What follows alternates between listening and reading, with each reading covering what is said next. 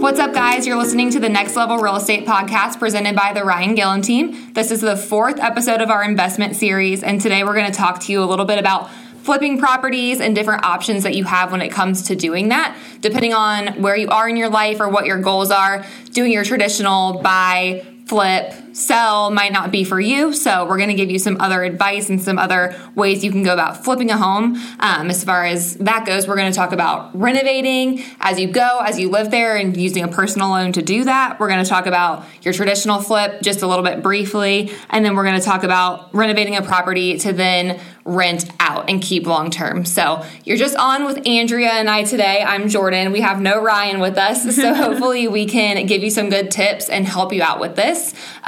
Andrea, actually, we've talked a little bit about this before, but she's selling her house right now, and she did buy it as a personal home with the intention of renovating it and selling it later on. So she did flip a house. It was just a long-term thing, so she had a place to live for several years during it. So we'll talk about that first. I know Andrea and I both work with a lot of first-time buyers who do have the goal of doing investment properties, so this might be a good way to start. So Andrea, let's chat a little bit about when you started out. How did you buy the property? Because when you do this as a personal residence and flip it over time, you can use a personal loan. Right. So did you do FHA conventional or a home buyer grant, or what did you do?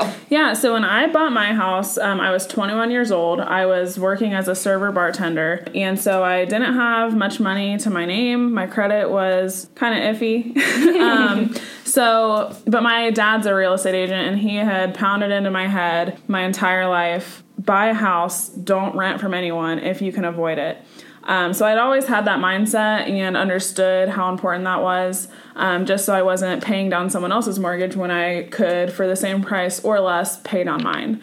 I really wanted to get into a place, and luckily I was able to get approved for an FHA loan, and those allow you to have lower credit scores oftentimes and less money down. So you only have to have 3.5% down to get an FHA loan. And then I also applied for a few grants. So I did that through my lender at the time. She got it all set up for me. So I got an OFA grant, which is an Ohio first-time home buyers grant.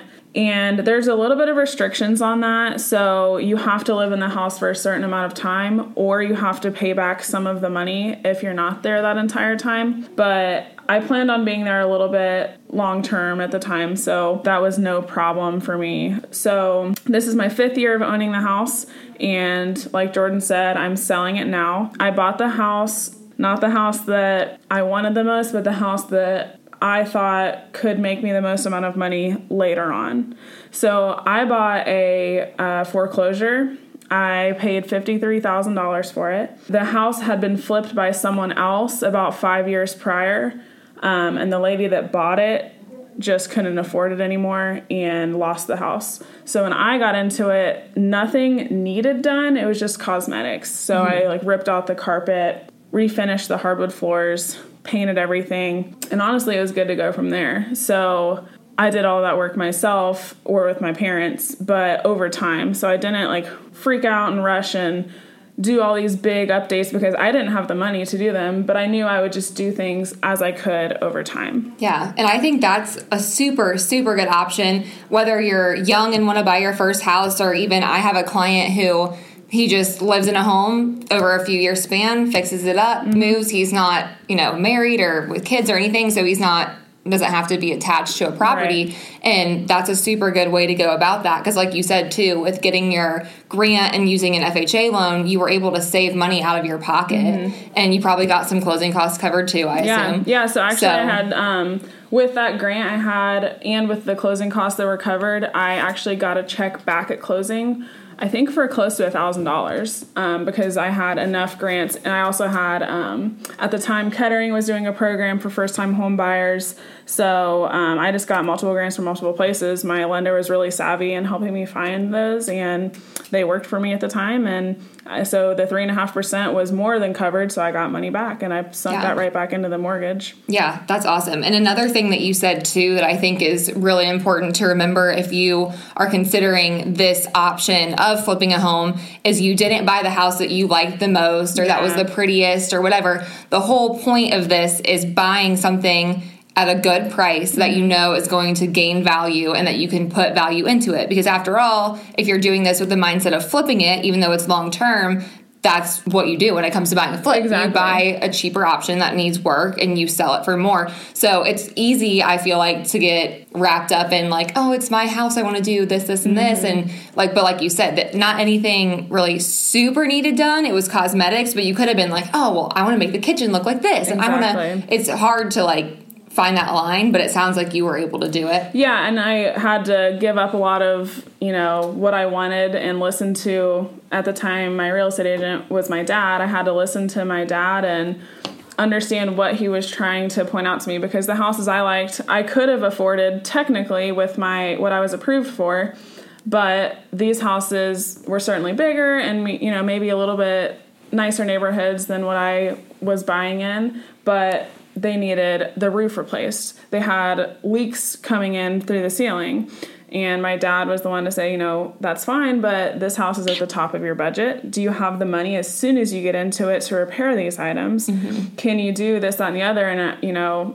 Right. I couldn't. So I had to understand what his point was, to find something that I could afford no problem and that needed minimal work. And, I knew when I bought my house, I think it was listed at the time for like $65,000. We got a good deal on it, obviously, but I knew walking into my house that if I needed to sell it shortly after, I could probably get $75,000 out of it in the condition it was in. But it was a Fannie Mae home, so it was just at a good price at the time. And it was like my third pick, but it was the one that made the most sense financially. And I'm obviously so thankful I did, because every year I was in it, I was just watching the market go up and up in my neighborhood, and people start taking better care of their houses and starting to sell them for more and more. Didn't love it that my taxes were going up, but loved what it meant for the long-term goal of selling it. And now I have it listed for $124,900. And yeah, that's awesome. Yeah, I have it under contract and over double. Yeah, and I'm really happy with the amount I'm going to be getting out of the house. So yeah, that's awesome. And definitely a good way to start getting into investing, because let's be honest, not everybody has 20% to put down on an investment property and a certain amount of money in the bank to fix things up once you own the property. So this is a really, really good option if you're wanting to get into investing, but also need a place to live or want to be able to do long-term renovations like we talked about and eventually sell and make a good profit and move on to the next one. And there's actually, I said earlier, I have a client that's a single guy that does this, but I know families that have done it. Some people don't mind to hop around and move and stuff. I don't know if that would be what I would want to do, because I just have a lot of stuff and I don't think I'd want to move it a lot. But I know a lot of people who do it this way, and I really do think it's a super, super good option. If you can keep your eye on the prize and know that hopefully a large chunk of money is coming, then why not, Right. And I don't think it hurts either to going into it, kind of like you said, have a time frame already in your mind. Like you had a timeline. You're like, I know I don't want to be here longer than X amount of time, so I'm going to have everything done by this time, and don't keep stretching that out. Like, stick to your goal. That way you can move on to the next one. Yeah. And then another way that you could do this too, you don't necessarily have to sell the property. You could keep it as a rental property. And I think you did consider that, didn't you? Yeah, that's what my mom the entire time wanted me to do, because I got the house so cheap. She was like, it would not take you very long to pay this down, and then at the end you would have this property paid off, someone still paying rent, and you could sell it or just keep it forever. And it's definitely a good option. It's nothing wrong with it at all. The only reason I ultimately chose to do what I did is because the profit is so large right now that I don't think that I'm going to make more money holding off longer. I might make the same amount, but I might as well cash this out and move on to the next one. But if I bought the house for a higher price, like my brother lives in my neighborhood, he bought his house for in between 90 and 100, same style house as mine. His wouldn't make as much sense to try and get a profit out of. He could sell it and probably break even right now. So it would make sense for him to move out. He could even rent a place and rent his out and make really good money because his mortgage is cheaper, but it wouldn't make as much sense for him to try and sell if he was trying to profit right now. Right. So it all just depends on how much you initially bought it for, how much you still owe on the mortgage, and what your market is doing in your neighborhood at the time. Yeah, and what your goals are, because some people want to just flip properties. Some people want to have rentals. So that would be a good way to go, too, if you wanted to start getting rentals. I don't know for sure what the rule is with FHA, but I do know conventional, you're allowed to have multiple conventional loans all at once, and you can still do a first-time buyer program with a conventional loan, low money down, low rates, all that. So you're allowed to have multiple of those at a time. I believe it's like every 6 months or a year, you're allowed to have another one that you're occupying. So that's a good way to go for that, too, if you wanted to live in it, fix it up a little bit, and then keep it as a rental if you didn't necessarily want to just buy rental properties that you have on top of where you live. Right. But yeah, so then another way to go about this, obviously, is just your traditional flip. Buy a property, renovate it, sell it, take the profit, move on. We did talk about this quite a bit in detail in episode 20 as far as what you should do to these properties, our best tips when it comes to fixing things up, saving money when it comes to doing that, all that.